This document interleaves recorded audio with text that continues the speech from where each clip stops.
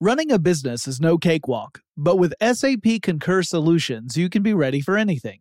You can manage travel, expenses, and AP all on one platform that's packed with AI and best practices, and that delivers it all through an easy, clear, I can't believe how simple that is experience. So, while not much can be done about that guy who never fails to burn the microwave popcorn and stink up the entire office, with SAP Concur, you can easily handle almost anything else.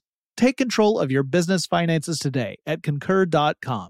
That's CONCUR.com. When you think about the future, what kind of technology do you envision? Whatever the future holds, artificial intelligence will undoubtedly be at the heart of it all. Join Graham Class as he hosts Season 2 of Technically Speaking, an Intel podcast, and hear from the minds transforming healthcare, retail, entertainment, personal computing, and more with the help of AI. Tune in every other Tuesday and explore the latest technology that's changing our world today and creating a more accessible tomorrow. Listen to Technically Speaking, an Intel podcast on the iHeartRadio app, Apple Podcasts, or wherever you get your podcasts.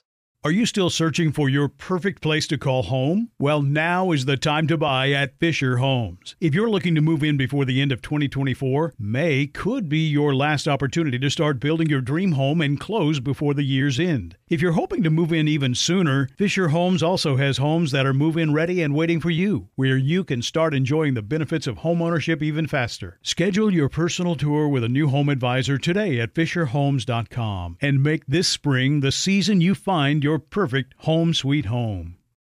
The Kakadu plum is an Australian native superfood containing 100 times more vitamin C than oranges. So why have you never heard of it?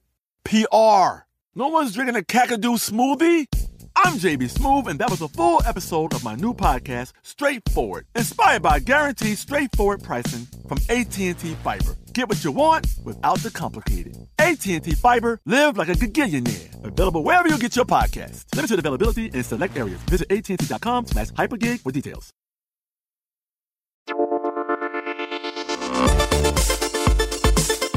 Welcome to Tech Stuff, a production from iHeartRadio. Hey there and welcome to Tech Stuff. I'm your host, Jonathan Strickland. I'm an executive producer with iHeartRadio, and I love all things tech.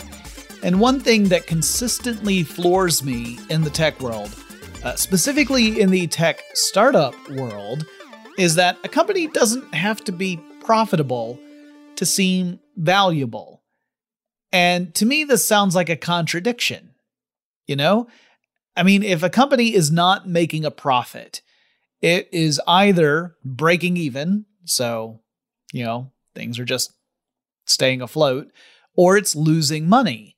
So you would think that a company that was not making a profit couldn't be valuable. It would at best be neutral, and at worst it would be an ever-growing cost to operate and require, consistent investment to just keep going. And yet in the tech world, we have plenty of examples of companies that are not profitable and yet consistently reach crazy valuations in the billions of dollars. So we're going to talk about a few of those today, some of which I have covered in other episodes. And I thought we would start off with a company that actually has become profitable, but only relatively recently, and that is Twitter. For those of you who are blissfully unaware, Twitter is a social network platform upon which people can post short messages called tweets to followers. And originally, Twitter limited these to 140 characters in length because the service was largely reliant on SMS or short messaging service, aka old-fashioned text messaging. And because SMS has a limit to the number of characters it can support, which is 160 characters, Twitter also had a limit. They had a little buffer built in there so that your username could fit in, for example. In 2017, Twitter would actually increase that character limit to 280 characters. So suddenly, you could be twice as wordy, and for people like me, that was glorious. But here's the thing. While Twitter launched in 2006 and 11 years later expanded that character limit, Throughout that entire time, it had never had a profitable year. So let's take a quick look at the trajectory of Twitter. Back in 2006, a company called Odeo created Twitter as kind of a side project. Some folks at Odeo kind of got together to make it. But by the following year, it was ready to kind of stand as its own thing, particularly after having a big debut to the world at large at South by Southwest in 2007. South by, as cool people call it, I just call it South by Southwest because I am aware I am not cool. Anyway, it's a big event in Austin, Texas, and it includes multiple tracks of content programming. So there's a music track in which hundreds of bands come to Austin and they play live gigs around the city. There's a film track in which the theaters around town will exhibit films from both new and unknown artists and famous filmmakers and hold discussions and things like that as well. And then there's the interactive track, which includes all the computers and apps and tech stuff. Folks at the event adopted Twitter pretty quickly, and that buzz really helped propel the app and gave it a reputation as being this cool, hip way to stay in touch with friends. And later on, it became kind of seen as this tool in order to send communications out to large numbers of people. So it was relatively cool and hip. I mean, I would say it was part of the interactive track that gives a cap on how cool and hip it can be, because I would argue that the tech track still wishes it was as cool as the music and film tracks are. And I say that as a tech guy. Anyway, over the past few years, Twitter would hold various rounds of funding in order to attract investors to supporting the platform. And the general thought was, let's grow this thing as much as we can, and then we'll figure out how to monetize it later. Which, honestly, I mean, that might sound crazy, but it's probably the only route that you can take with some of these tech companies. If you're launching a new app, it's hard to convince people to jump on an untested, unproven app unless it is free to use. Most folks are not super eager to spend money on something that hasn't had a proven use case. And so finding a way to scale up and then monetize, your large user base was probably the most logical approach. Twitter co-founder Jack Dorsey led the company for a few years before handing the control as CEO over to Evan Williams. Now, in this phase of Twitter's growth, which would be around 2008 to 2010, the company began exploring ways to use promoted tweets as a type of advertising. So advertisers could pay to promote a specific message, a tweet, so that it would show up in the timelines of folks, even if those folks weren't following that particular account. So I guess for those who don't use Twitter, I should clarify. The way it generally works is that you make an account, assuming that you're making an account that can post publicly. You can make a private account, and then you can dictate which people can actually see your tweets, but most people have a public account. Then you end up following accounts you want to follow. So maybe there's some notable people, maybe there's some brands, maybe they're friends of yours that are on Twitter. You go and you follow those, and you click a little button to follow them. And now whenever someone posting on those accounts posts a public tweet, that tweet shows up in your little Twitter feed and you can read them. So let's take an example of Sally, June, and Bob. So Sally follows June, but she doesn't follow Bob. So whenever June sends out a public tweet, Sally sees it. Now June follows Bob, so June can see all of Bob's public tweets. If June were to start a tweet with @Bob, so sending a Twitter message to Bob, not a direct message, but an @reply message, Sally would not see that tweet automatically because Sally is not following Bob. Now, Twitter didn't always work like this, but over the years, the service instituted these rules where you have to follow both parties in order to see these @replies on the face of them. Now, if Sally had followed both Bob and June, she would see June's at Bob. But now let's say that Bob is running a business and he wants to promote his business. So he goes and he purchases a promoted tweet on Twitter, and he crafts a short message urging people to, follow a link to his business. Then he pays Twitter and the message posts. Now, Sally logs in, she looks at her Twitter feed, and now she sees at the top of that Twitter feed, or near the top, Bob's message, even though she does not follow Bob, because that tweet's been promoted into her timeline. Now, as you might imagine, a lot of Twitter users were not super keen on promoted tweets, as they were often left wondering, why am I seeing this? I mean, I don't even follow this account. But it was one of the ways that Twitter could make money. And it did make money, it just wasn't making enough money to offset the cost of operating the company, so it remained operating at a loss. In 2013, Twitter announced it was going to go public. It was going to become a publicly traded company and hold an IPO, or initial public offering. So that would mean that Twitter stock would be publicly traded on stock exchanges. Now keep in mind that this was still several years from Twitter actually having a profitable year, but this also meant the company could get a fresh injection of investment money as folks would buy up shares of stock. So everyone recognized that Twitter was providing a valuable service, even if the company itself hadn't found a way to leverage that to make the company profitable. Heck, back in 2011, Twitter had a valuation of $8 billion, but it was still 7 years away from a profitable year. In 2015, it launched a targeted advertising campaign, a more focused approach to promoted tweets, and the following year the company held a round of layoffs, eliminating around 9% of its workforce. In the last quarter of 2017, Twitter posted a quarterly profit of $91 million. The company had been in operation since 2006, and this was the first profitable quarter for the company, so 3 months. Twitter followed that up with a string of profitable quarters, and so 2018 became the first profitable year in the company's history. Now, to be clear, the company still had about $1.5 billion in debt at that point. 2019 was another good year for Twitter, but then 2020 saw a step back. The company made larger expenditures in 2020, and despite bringing in $3.72 billion in revenue, it ended the year with an operating loss of $1.14 billion. Still, Twitter is a company that has gone from startup to one that actually generated enough revenue to, at least sometimes, cover all the costs of operation and then some.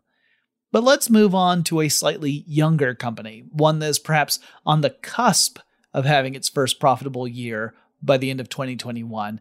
That company is Snap Incorporated, which of course is known for its popular video social platform, Snapchat. I should say video and photo platform, Snapchat. Snapchat launched back in 2011, meaning this company is actually a decade old, which feels weird to say. And in my mind, it's always like that thing that just came out a couple of years ago.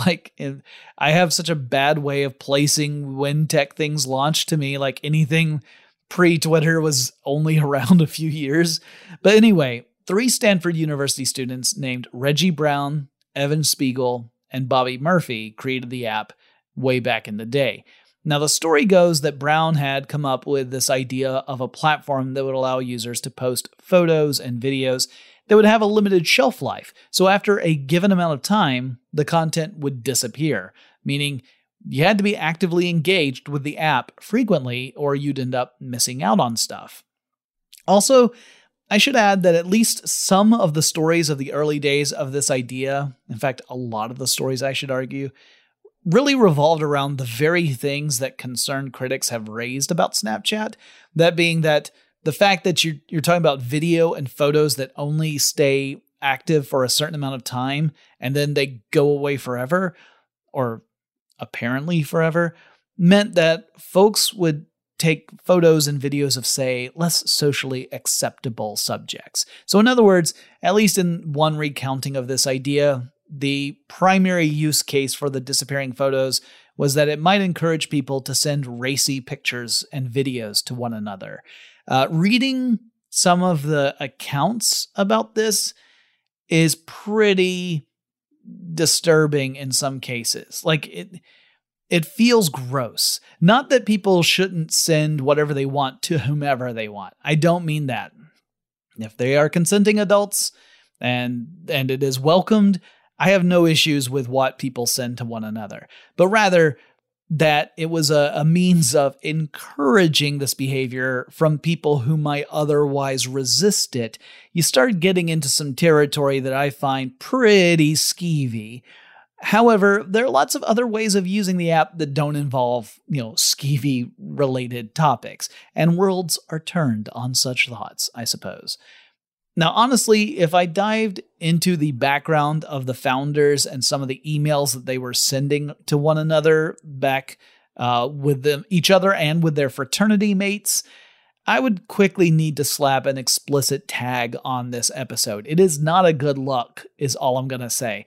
Or rather, some of it is really reprehensible. But let's just move on. I've been soapboxing long enough.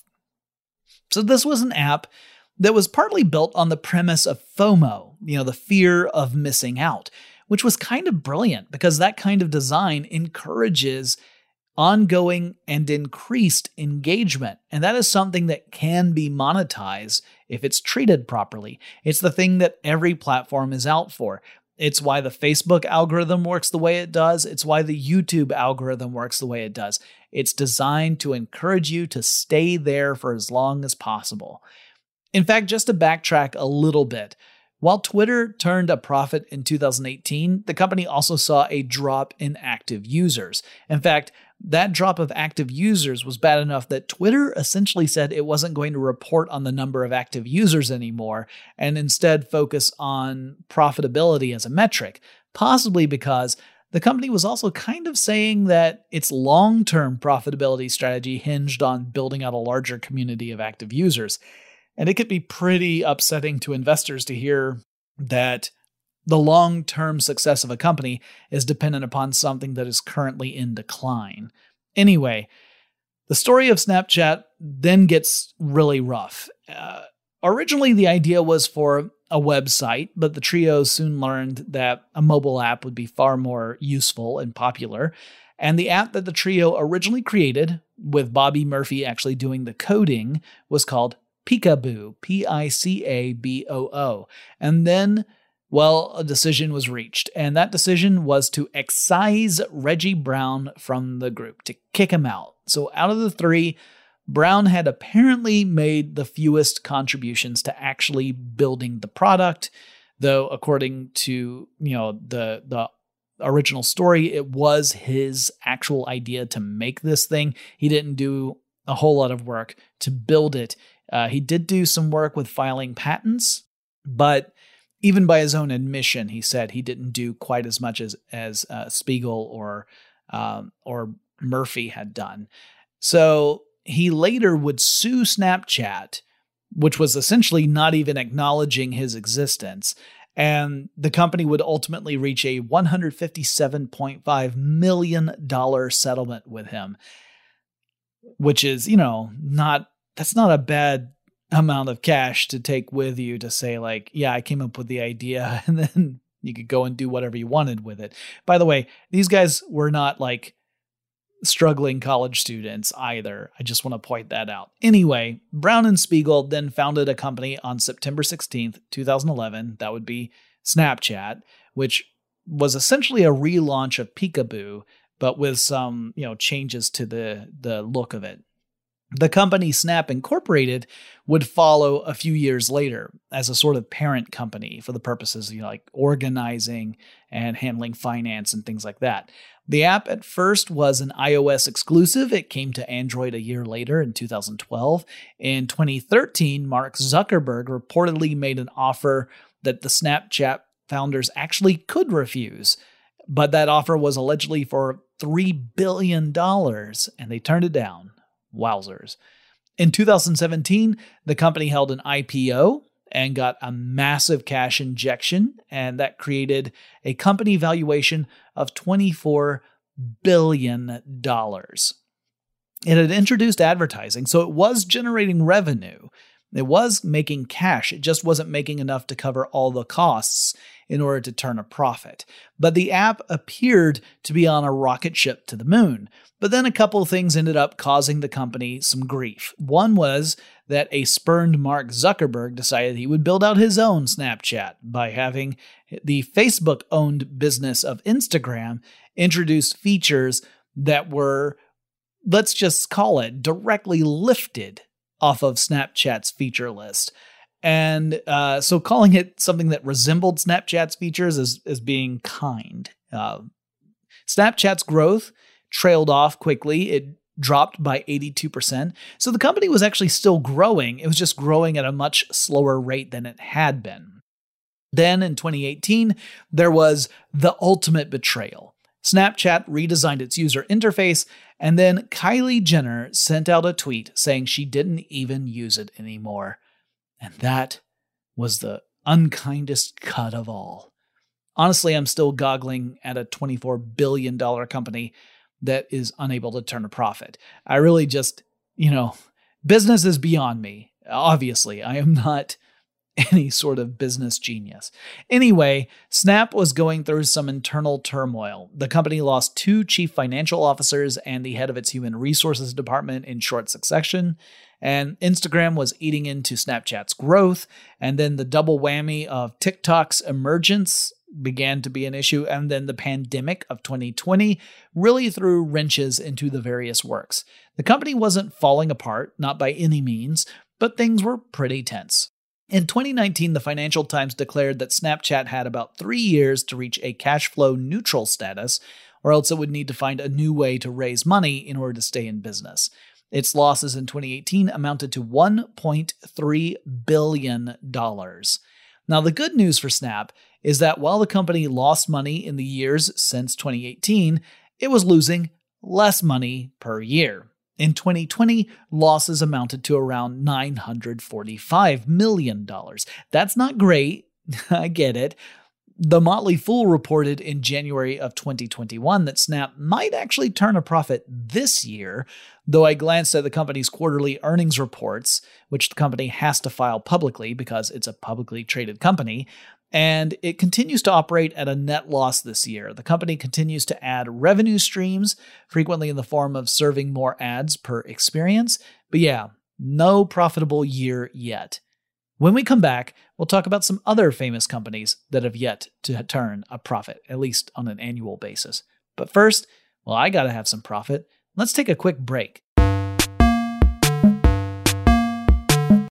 Running a business is no cakewalk. There is a ton to keep track of. Employees to keep happy, spending to control, travel to plan, and on top of it all, nobody knows exactly what the future holds. Your finance team always has to be ready to change. But with SAP Concur Solutions, you can be ready for anything. You can manage travel, expenses, and AP all on one platform that's packed with AI and best practices, and that delivers it all through an easy, clear, I can't believe how simple that is experience. And you can finally say goodbye to the costly mistakes and risks that come from manual work and spreadsheets. So, while not much can be done about that guy who never fails to burn the microwave popcorn and stink up the entire office, with SAP Concur, you can easily handle almost anything else. Take control of your business finances today at Concur.com. That's CONCUR.com. Today I'm going to give you some straightforward advice on how to deal with naughty kids. How about instead of timeouts, time-ins? Time for you to start paying some bills. I'm JB Smoove, and that was a full episode of my new podcast, Straightforward, inspired by guaranteed straightforward pricing from AT&T Fiber. Get what you want without the complicated. AT&T Fiber, live like a gigillionaire. Available wherever you get your podcast. Limited availability in select areas. Visit AT&T.com/hypergig for details. When you think about the future, what kind of technology do you envision? Whatever the future holds, artificial intelligence will undoubtedly be at the heart of it all. Join Graham Class as he hosts Season 2 of Technically Speaking, an Intel podcast from Ruby Studio in partnership with Intel. Explore the future of technology that's rapidly evolving our world today with the help of AI. There is still so much work and research needed to fully understand the power and potential of AI. And Intel is at the forefront of implementing AI and revolutionary technology that's changing the world we live in for the better. In each episode, Graham interviews the minds transforming medicine and healthcare, retail, entertainment, personal computing, and more, while pioneering new uses for AI in these spaces. Tune in every other Tuesday and explore the latest technology that's changing our world today and creating a more accessible tomorrow. Listen to Technically Speaking, an Intel podcast on the iHeartRadio app, Apple Podcasts, or wherever you get your podcasts. Are you still searching for your perfect place to call home? Well, now is the time to buy at Fisher Homes. If you're looking to move in before the end of 2024, May could be your last opportunity to start building your dream home and close before the year's end. If you're hoping to move in even sooner, Fisher Homes also has homes that are move-in ready and waiting for you, where you can start enjoying the benefits of homeownership even faster. Schedule your personal tour with a new home advisor today at FisherHomes.com and make this spring the season you find your perfect home sweet home. Before we get into our next company, let me hit you with a little fun tidbit that I came across while researching this episode. Business Insider has a 2019 article that served as some of the inspiration for this episode, although a lot of the things in that list are, have turned a profit since then. But in that article, they cite a report from PitchBook. And that report says that out of 100 startups that had a valuation of at least $1 billion, that is the unicorn valuation, only less than 40% had become profitable. In fact, 64% were unprofitable, more than half. And the article also cites a stat from Recode that says unprofitable companies that went public actually performed better than profitable companies did. The market loves a highly valued underdog, I guess. I mean, I still don't understand business, honestly. But let's move on. Let's talk about a company that's not actually a tech company, but was treated like one. And of course, I'm talking about WeWork, a company that had the business model of securing office space in various markets and then essentially subletting that space out to customers. And those were typically smaller companies or sometimes companies that wanted to open up, say, a small branch office in a city where they did not already have a presence. WeWork has had a phenomenal journey, complete with drama and theatrics, and one of the strangest attempted IPOs I have ever researched. It was bonkers, y'all. Now, the founder of the company was Adam Neumann, an Israeli-born entrepreneur who moved to the United States in 2001 and got his start running a company called Crawlers with a K, and that specialized in clothing for babies. In 2008, he created a new startup called Green Desk, which was sort of a predecessor to WeWork, and the idea was to create office space that folks like freelancers could rent out. So maybe you're a freelancing writer and you need a dedicated workspace, so you could rent out like a desk in a shared co-working environment with lots of other people. So that was the idea, and it was called Green Desk because the focus was on sustainability. So the office space had recycled furniture in it, and the idea was that the electricity was going to come from wind power, that kind of thing. Neumann and his Green Desk co-founder, Miguel McKelvey, sold off the company for a few $1 million, and around 2010 or 2011, because accounts vary, they launched a new company based around the idea of shared workspaces, and this was WeWork. And again, despite the fact that it was really a real estate company, the media was treating it like it was a tech startup. And it was operating a lot like a tech startup, so I guess that was the reason for the media coverage. WeWork expanded rapidly, securing office space in various cities around the world, and then renting it out to their customers. And this meant WeWork was signing these really expensive long-term leases with lots of different office buildings.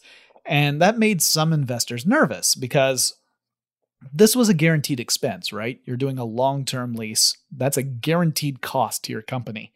And WeWork's business of renting out space to customers was not necessarily going to follow the demand that would match the supply. In other words, there might be years where fewer customers actually need that shared office space, and yet you would still be saddled with this long-term lease agreement. The company grew very quickly, and Newman developed a reputation for having a bit of a lavish and, some might say, hedonistic lifestyle. He also made some choices that made him a bit of a target in the business space.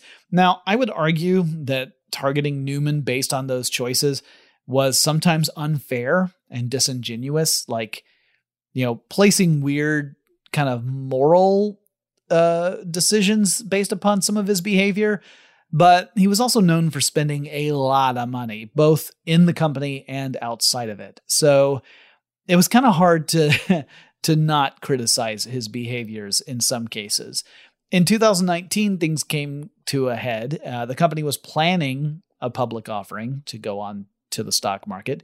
It had recently rebranded and became the We Company. This is something that's since been essentially abandoned, but the idea was that it would have three divisions. There was the WeWork division, that's the one with the office space. There was WeGrow, which was running an elementary school in New York City, and there was WeLive, which operated a couple of apartment buildings. Now, in the IPO filing, the company revealed it had lost $2.9 billion over the course of 3 years leading up to the IPO. So nearly $3 billion lost. At one point, the company was seeking a valuation of around $47 billion. That would drop down to around $10 billion as they were still attempting to hold an IPO. By September of 2019, WeWork had delayed the IPO to October, and an executive named Wendy Silverstein, who was part of the real estate investment leadership team, quit. Like, she was an high-ranking executive who walks out, and the board of directors was starting to have actual discussions about the possibility of removing Newman as the CEO of the company, seeing him as something of a liability. Newman and his wife both had gained notoriety for unconventional behavior, that is unconventional for, leaders of a business valuing itself in the billions of dollars. Some things were kind of skeezy, like he trademarked the term "we" for WeWork, just WE, and then pushed the company to purchase the trademark from him for $5.9 million, which kind of looks like, using the company you run to fund your personal life directly. It's not a good look. Another issue is that Newman apparently purchased properties and then would lease them back to WeWork, turning his purchases into revenue generators with the company he was running. This was, to put it mildly, a conflict of interests and something that would not fly for a publicly traded company. So that presented a potential problem for the IPO. Now, this IPO struggle meant that WeWork's largest investor, the mega corporation SoftBank, would end up stepping in to kind of acquire the company. This would largely be abandoned a few months later. And part of that process involved extending a $1.7 billion golden parachute deal to Newman to vacate his position. So imagine being paid more than $1.5 billion not to work somewhere. Please pay me not to work for you. I will cut you a much better deal than $1.5 billion to not work for you. Under the ownership of SoftBank, WeWork downsized, laying off some 2,400 employees initially, with more to follow. But then we get to 2020 and the other shoe drops super hard. So WeWork was already kind of in a choppy seas going into 2020, right? Things were not looking good for the company. The pandemic hits, and that necessitates many cities to initiate stay-at-home orders. So work-from-home policies go into effect. And for a company that focuses on subletting office space, it was a true catastrophe. According to The Guardian, the company saw a 30% decline in customers and losses of $2.1 billion in the first quarter of 2021. Its losses in the first quarter of 2020 were $556 million. So 2020, when the pandemic starts, they lose a little more than $500 million in the first quarter. This year, first quarter, losses of $2.1 billion. Now, the company still has plans to go public, but not through an IPO. Rather, the plan was to use a SPAC, S-P-A-C, that's a special purpose acquisition company, also known as a blank check company. So these are companies that don't actually do anything. They just go public. So you get a bunch of investors to pour a whole bunch of money into a company, which just kind of exists in name and on paper. And you then take this company that just kind of exists on paper to go public. There's nothing wrong about that. And then once you go public, you use this company to acquire some other private company. And then through the transitive property of acquisition, that private company becomes a publicly traded company. So it is a way to sidestep the IPO process. So if it's a company like WeWork, which has lost all confidence in the market as far as holding an IPO is concerned, it would be a way to become a publicly traded company without having to go through the IPO. It sounds shady, but it's totes legal. Meanwhile, the new executive team at WeWork has both reined in the cash burn practices of the past, as well as cut back on operating expenses. So there is a possibility that the company will have a profitable fourth quarter this year, assuming occupancy rates improve. But then we're also in a stage of the pandemic that has become kind of unpredictable and questionable again with the rise of the Delta variant. It has a lot of people concerned, so we'll have to see how that plays a part. Even with a profitable fourth quarter, 2021 is going to end in a loss for WeWork. But if the company can build momentum, it might see an operating profit by the end of 2022, which it can put toward its considerable debt. We've got some more companies to talk about, but before I get into those, let's take another quick break. Running a business is no cakewalk. There is a ton to keep track of. Employees to keep happy, spending to control, travel to plan, and on top of it all, nobody knows exactly what the future holds. Your finance team always has to be ready to change. But with SAP Concur Solutions, you can be ready for anything. You can manage travel, expenses, and AP all on one platform that's packed with AI and best practices. And that delivers it all through an easy, clear, I can't believe how simple that is experience. And you can finally say goodbye to the costly mistakes and risks that come from manual work and spreadsheets. So, while not much can be done about that guy who never fails to burn the microwave popcorn and stink up the entire office, with SAP Concur, you can easily handle almost anything else. Take control of your business finances today at concur.com. That's CONCUR.com. Today I'm going to give you some straightforward advice on how to deal with naughty kids. How about instead of timeouts, time-ins? Time for you to start paying some bills. I'm JB Smoove, and that was a full episode of my new podcast, Straightforward, inspired by guaranteed straightforward pricing from AT&T Fiber. Get what you want without the complicated. AT&T Fiber, live like a gigillionaire. Available wherever you get your podcasts. Limited availability in select areas. Visit AT&T.com/hypergig for details. When you think about the future, what kind of technology do you envision? Whatever the future holds, artificial intelligence will undoubtedly be at the heart of it all. Join Graham Class as he hosts Season 2 of Technically Speaking, an Intel podcast from Ruby Studio in partnership with Intel. Explore the future of technology that's rapidly evolving our world today with the help of AI. There is still so much work and research needed to fully understand the power and potential of AI, and Intel is at the forefront of implementing AI in revolutionary technology that's changing the world we live in for the better.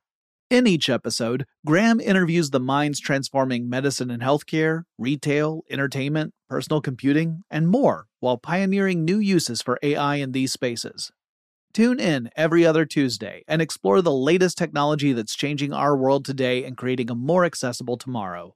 Listen to Technically Speaking, an Intel podcast on the iHeartRadio app, Apple Podcasts, or wherever you get your podcasts.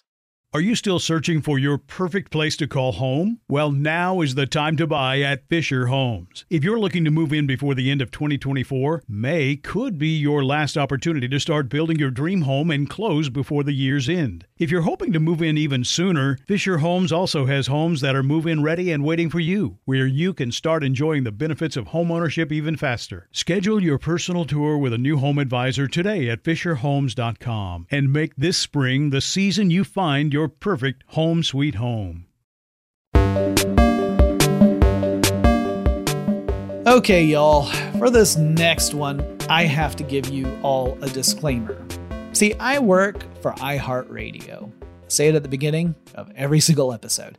And one of our competitors, in the digital space at least, is Spotify. Now, I'm going to talk about Spotify and the fact that it has never posted an annual profit, but I'm going to try to do my best to remove myself from comparing it to the company I work for, because that would just be tacky and biased. And it's not apples to apples, right? iHeartRadio is a huge company that includes hundreds of radio stations across the United States, terrestrial radio stations.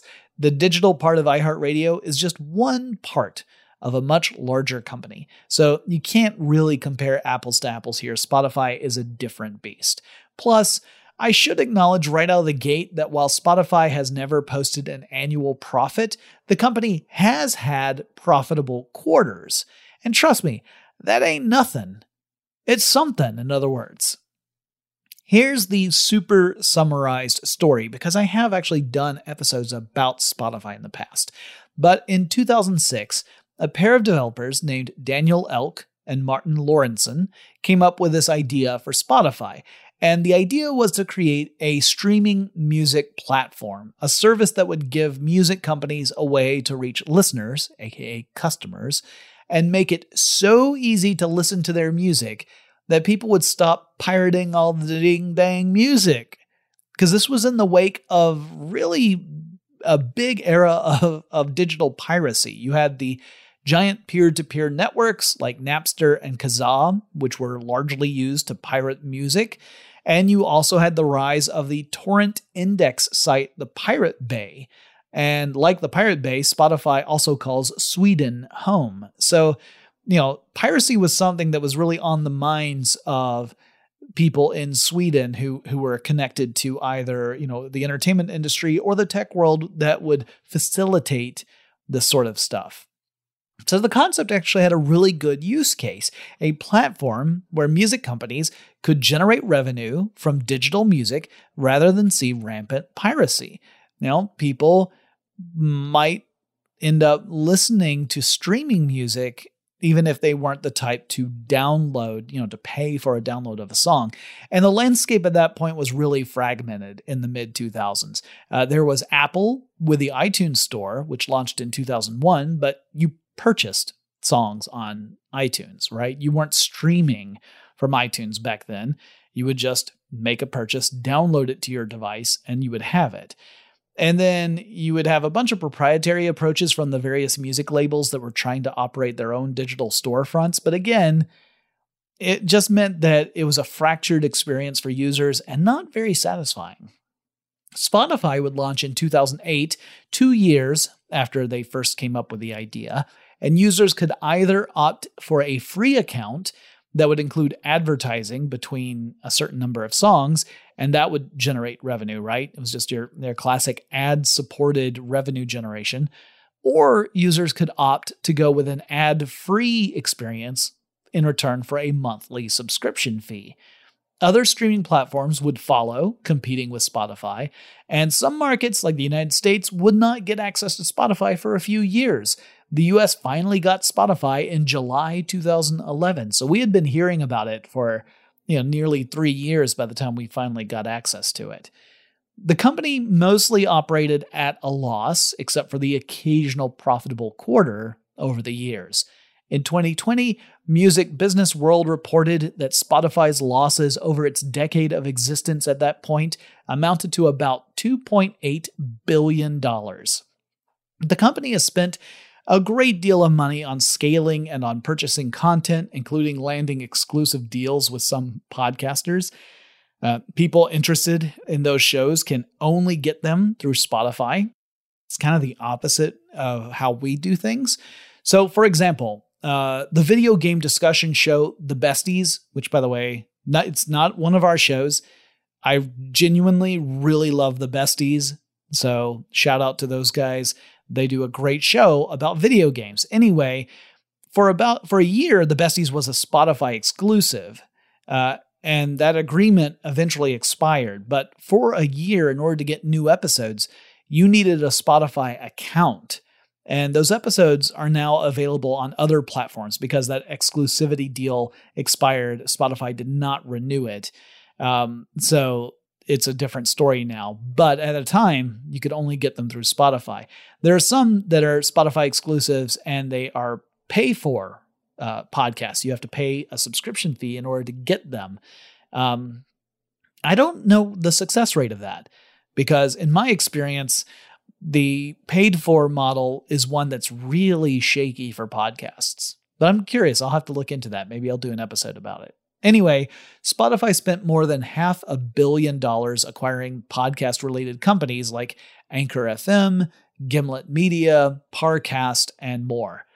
Elk has said that the company is still focused largely on growth and will switch to a profit-based strategy at some point, presumably when the company has grown enough. And this gets back to that thing I was saying earlier, that sometimes concentrating on growth is the most important strategy, because if you try and monetize too early, not only will you not make enough money to cover costs, but you might inhibit the growth of your company. And in 2021, the company posted a profitable first quarter. Now, according to Spotify, it posted a 14 million euro profit for quarter one of 2021. That's about $16.6 million US. And recently, the company posted a 12 million euro operating profit for the second quarter. That's about $14.25 million US.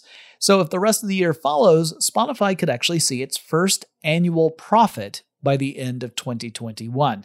Though, of course, it still has a mountain of debt that it has to address. It's not like it's completely out of the woods, but it could be that it's turned a very important corner by the end of this year. And next, I think we're going to talk about a company that posted its first annual profit in 2020, but only if you put a big old asterisk next to that. And this company is Tesla. Now, the co-founders of Tesla, and yes, Elon Musk is one of them, launched the company in 2003. And a startup automobile company is obviously a huge undertaking. As you might imagine, the startup costs are considerable. So think of like a company that just, is not like a manufacturing company. You have all your basic expenses, right? You have to have a corporate headquarters, and you've got all the different departments that you would expect to have, like sales and marketing. And so you'd have operating costs associated with them. But with Tesla, you also have an auto manufacturing side of the business.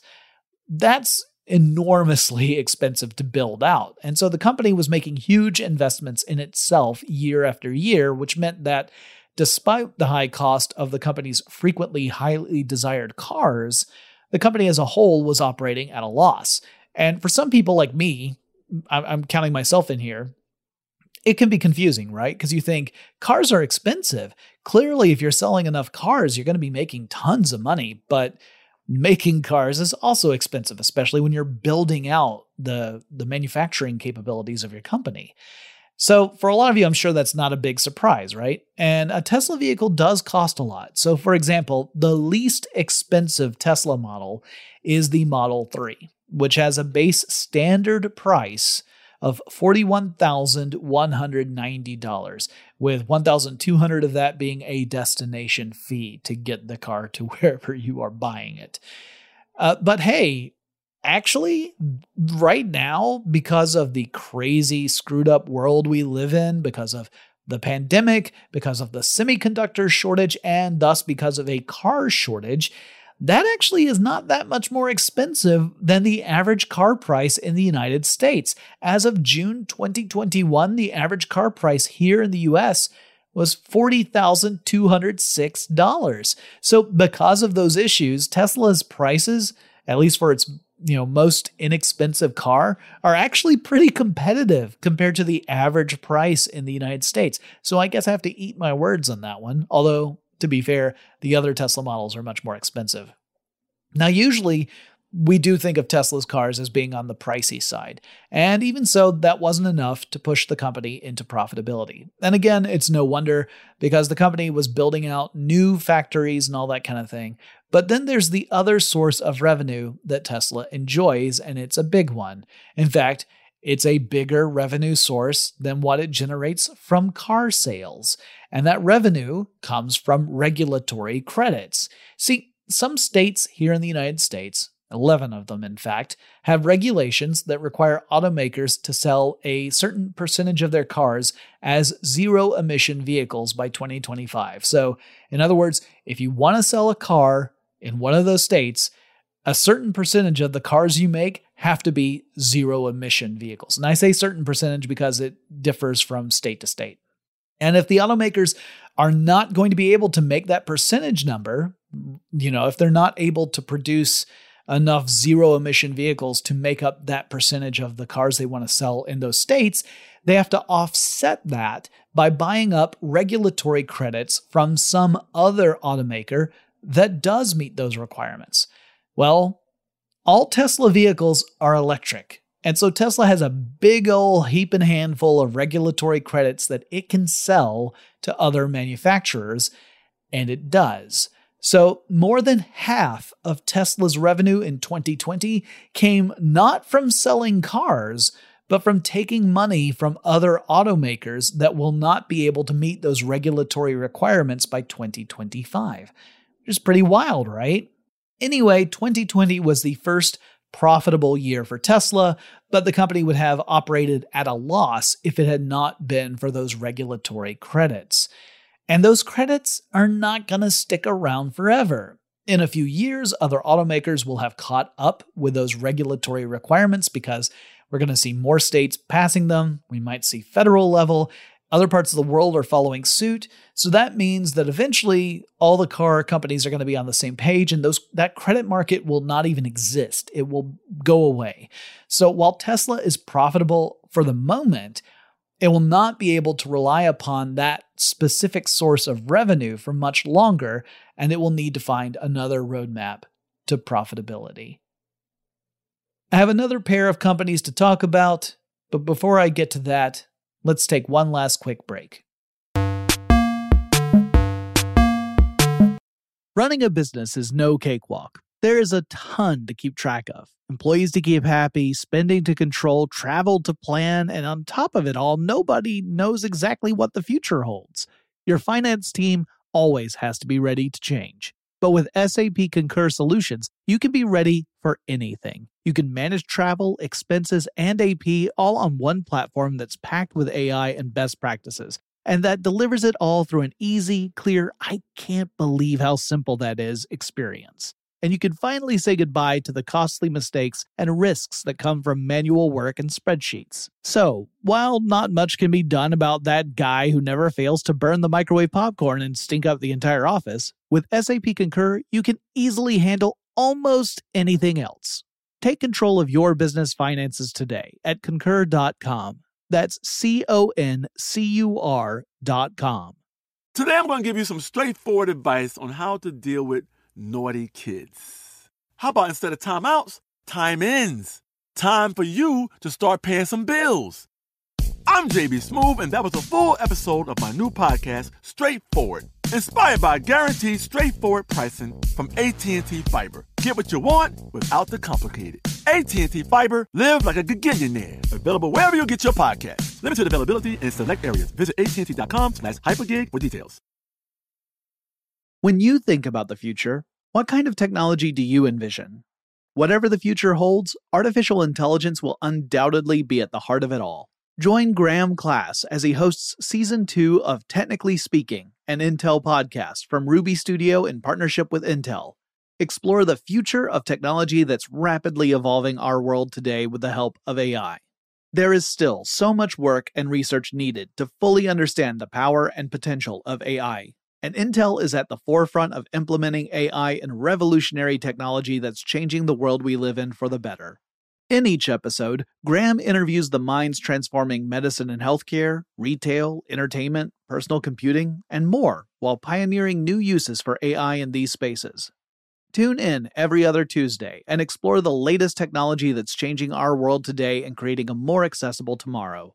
Listen to Technically Speaking, an Intel podcast on the iHeartRadio app, Apple Podcasts, or wherever you get your podcasts.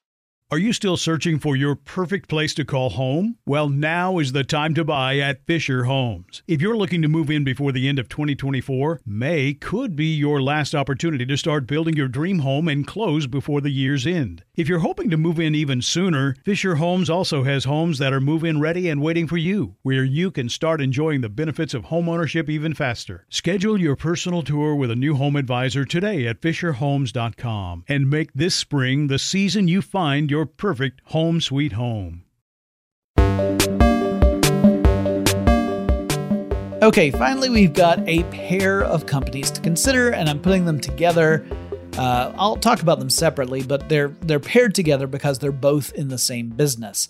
And those companies are Uber and Lyft, the ride-sharing companies. These companies have long been seen as huge disruptors to the legacy taxi services around the world, right? I mean, there are famous protests that taxi unions have held in response to companies like Lyft and Uber moving into their territories. So they are seen as these massive disruptors, and disruptors tend to get a particularly romantic portrayal in the tech sector. They're thought of as being these, giant companies that can just stride in and shake the way things are done and just be incredibly profitable. But these particular companies have been disruptive at a considerable loss. Heck, a loss so considerable that even some of the most creative accounting on the planet can only make those losses look less bad. Let's take Uber, for example. Uber started in 2009, and originally it was sort of a black town car service, kind of an upscale way to get around. It was not quite framed the way it is today. And the story goes that the co-founders of the company were sharing stories about how hard it was to get a taxi in Paris during a snowstorm. And wouldn't it be great if someone could just create a company that could shake up the way that car services work and that taxi services work? And this led to this idea of a ride-sharing company, which really is more of a ride-hailing company. I think a ride-sharing company would be more like something that would encourage carpools, but that's not what Uber or Lyft do. So while we often call them ride-sharing, I think they're really more ride-hailing companies. And what followed was a meteoric rise in terms of investment rounds and rolling out of services. The company also earned itself a pretty ugly reputation. For one thing, Uber insisted repeatedly that the people driving for Uber were not Uber employees, but rather they should be considered independent freelance contractors, which meant they also would not qualify for stuff like benefits. For another, the company became famous for having a truly toxic corporate work environment, and it was one that protected male executives from charges of harassment from their female coworkers, harassment and worse. The stories are truly terrible. And it became one of those companies that prompted folks to say, human resources is not there to protect you. It's there to protect the company. Now, that whole story is beyond awful, and it culminated in the board of directors forcing the co-founder and CEO of the company out. He was highly encouraged to resign, let's say. What followed was a new leadership team that claimed to be dedicated to overhauling the corporate culture and atoning for the past and building toward profitability. Because, Uber wasn't profitable at all. It was losing money every year. So while we were hearing these stories about Uber drivers seeing much of their fares siphoned to the company, in other words, the people doing the driving were seeing a lot of the money they were bringing in going not to them, but to the company, the expenses of the operations were such that Uber as a whole still wasn't turning a profit. So it was kind of like the worst of both worlds, right? You had the drivers saying we should be keeping more of the money that we generate, and the company, meanwhile, even taking that percentage, was losing money. Despite all this, Uber still held an initial public offering and became a publicly traded company. So once again, we have a company that was not profitable, was operating at a loss year over year, still holding an IPO, and still generating crazy stock market prices. So it continued to lose money on an annual basis despite all this. The company's fiscal year for 2019 was bleak.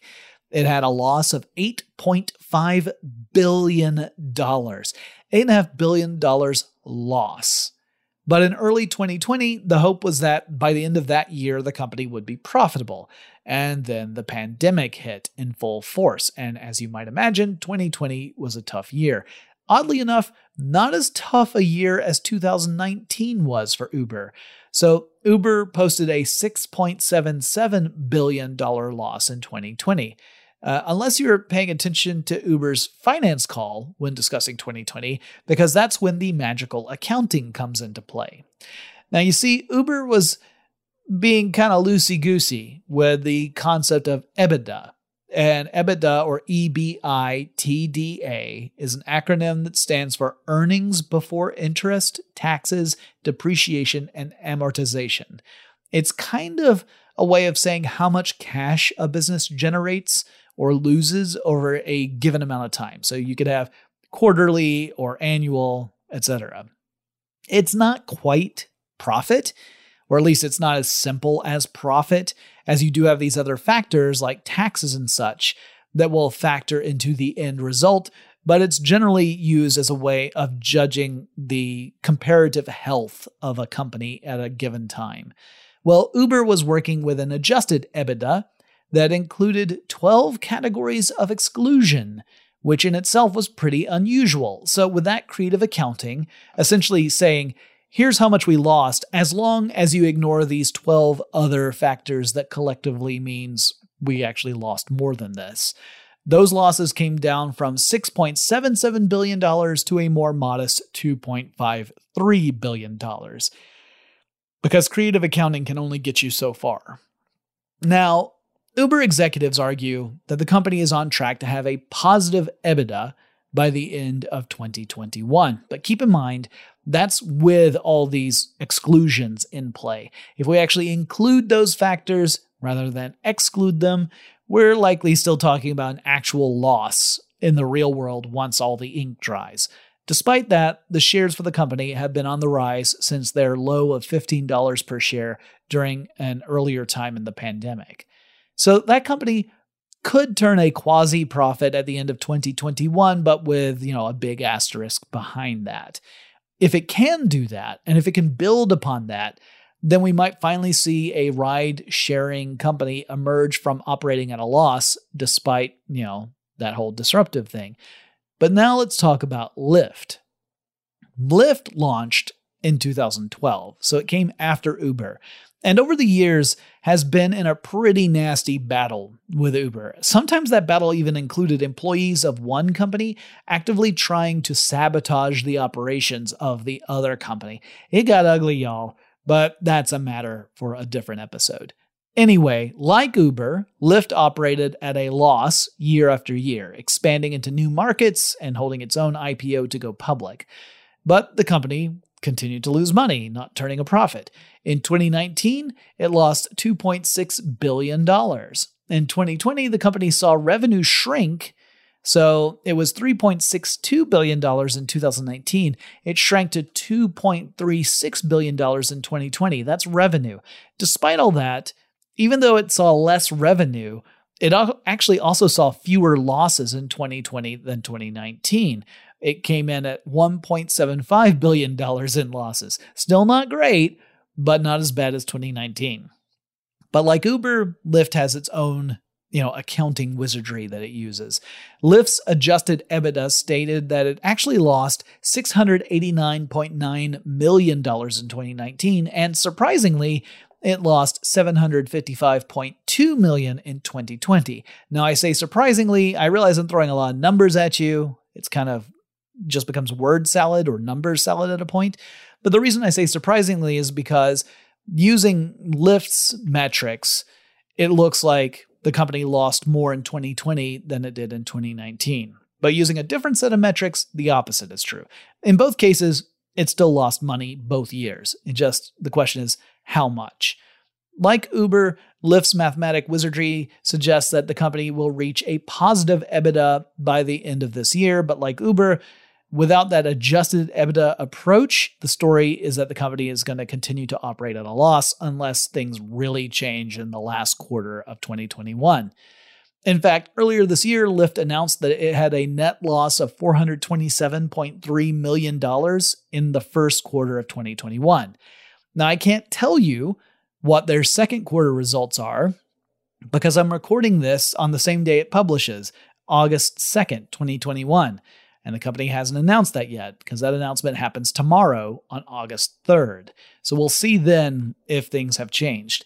But yeah, this is an odd thing, right? It's weird to see these companies that get these incredible valuations. There's this amazing amount of excitement and investment poured into these companies, and they can go for a decade or longer without turning a profit. And some of them might never turn a profit. Now, the good news is that for the ones that can stick around long enough, they might be able to find a revenue path that does work and that they can build on that. And so that investment over the long term becomes a good idea. But for a lot of people, I think they probably feel like these companies feel like almost a Ponzi scheme or pyramid scheme in that you might get in early on and invest in this company. And then you get this sinking feeling that the company's never going to turn a profit. But if you hype it up, then other people are going to come in and invest, and you might be able to get your investment back out or even turn a profit on it, right? Like if you bought shares of stock when it was trading at $15 and then it ends up trading at $60, you can get out and make a profit on that, even if you deeply suspect this company is not going to be profitable. It's crazy to me. Like tech either works or it doesn't work, right? It's pretty simple to describe the operations of tech when you really boil it down. But business just don't make no sense.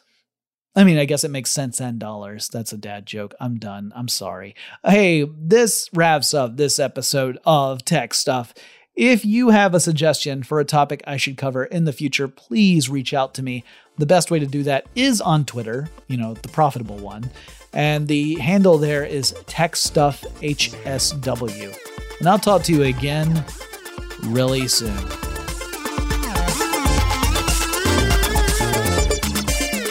Tech Stuff is an iHeartRadio production. For more podcasts from iHeartRadio, visit the iHeartRadio app, Apple Podcasts, or wherever you listen to your favorite shows.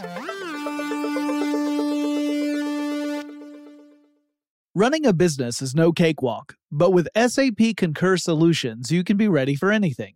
You can manage travel, expenses, and AP all on one platform that's packed with AI and best practices, and that delivers it all through an easy, clear, I can't believe how simple that is experience. So, while not much can be done about that guy who never fails to burn the microwave popcorn and stink up the entire office, with SAP Concur, you can easily handle almost anything else. Take control of your business finances today at Concur.com. That's CONCUR.com. Are you still searching for your perfect place to call home? Well, now is the time to buy at Fisher Homes. If you're looking to move in before the end of 2024, May could be your last opportunity to start building your dream home and close before the year's end. If you're hoping to move in even sooner, Fisher Homes also has homes that are move-in ready and waiting for you, where you can start enjoying the benefits of homeownership even faster. Schedule your personal tour with a new home advisor today at FisherHomes.com and make this spring the season you find your perfect home sweet home. Open a limited-time 11-month certificate at Kemba Financial Credit Union. At 5.25% APY, it's more than triple the national average, plus it's a safe and secure way to grow your money. Visit your local branch or kemba.org/cb for details. Offer expires May 31st, 2024. APY equals annual percentage yield. Restrictions apply. $500 minimum and $250,000 maximum deposit. Advantage status required. Comparison based on bank rate average. Federally insured by NCUA.